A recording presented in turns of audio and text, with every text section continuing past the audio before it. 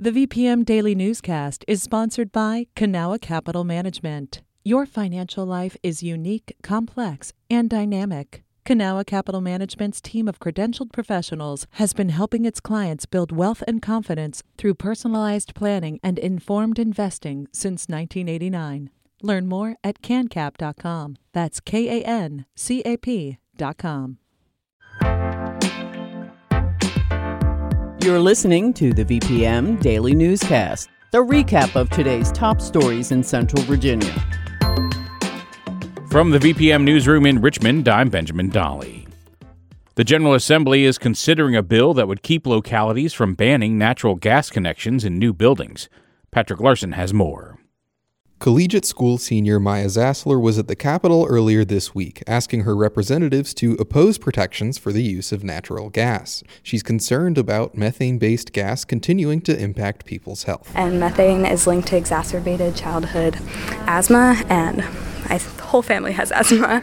Delegate Israel O'Quinn is carrying the bill Zassler's opposed to. It would prevent localities from banning new natural gas connections. He says the fossil fuel is essential for reliable heating and more. Natural gas, in addition to being a raw power provider, is also used in a lot of manufacturing components. Environmental groups say with growth in renewables and energy efficiency measures, that's inaccurate, and passing the bill would make it more difficult to address residential emissions, which account for about 1/6 of Virginia's greenhouse gases.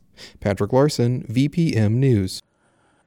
The Virginia Board of Education voted to advance its latest history standards draft Thursday afternoon. The current version was presented to the board in January after the panel rejected earlier drafts in August and November. The standards will now be subject to a round of public comments in March before coming back to the board for final approval in late April, according to a VDOE timeline. As a disclaimer, VPM News is pursuing litigation against the Virginia Department of Education over open records laws. Virginia law enforcement officers would no longer be able to make false statements while interrogating children under a bill from Democratic delegate Jackie Glass. In a floor speech Thursday, Glass said she proposed the bill partly based on her own experience growing up and being targeted by police. My mother came to apologize to me and my siblings because she thought she was moving us to a good neighborhood where there was constant harassment by law enforcement. Republican leaders in the House of Delegates haven't given Glass's bill a committee hearing, meaning it's unlikely to pass before Tuesday's procedural deadline. A film based on the life and work of poet, activist, and former Virginia Tech educator Nikki Giovanni earned a top prize at the Sundance Film Festival.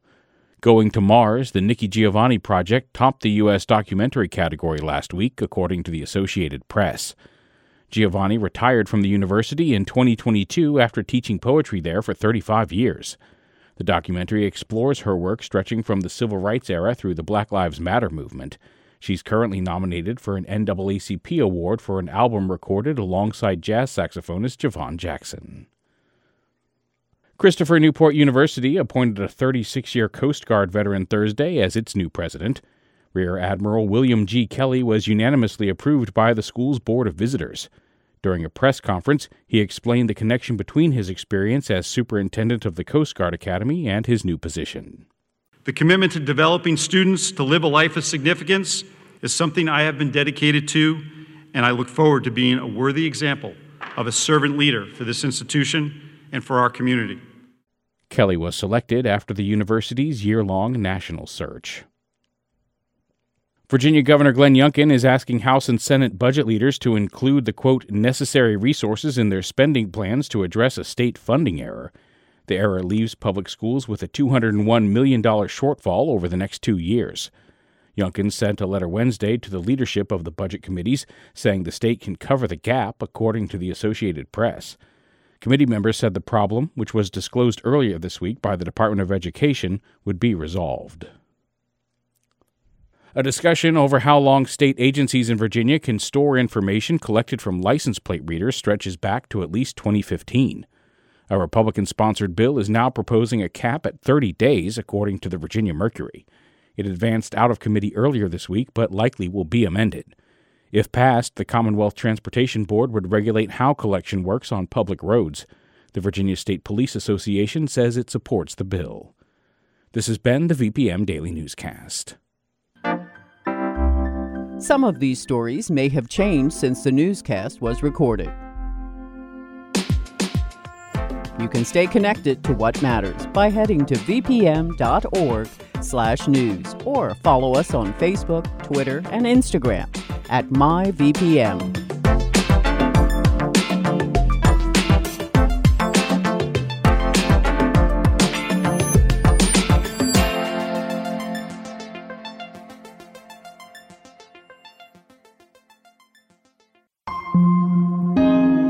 VPM. Hi, it's Terry Gross, the host of Fresh Air. We bring you in-depth, long-form interviews with actors, directors, musicians, authors, journalists, and more. Listen to our Peabody Award-winning Fresh Air podcast from WHYY and NPR.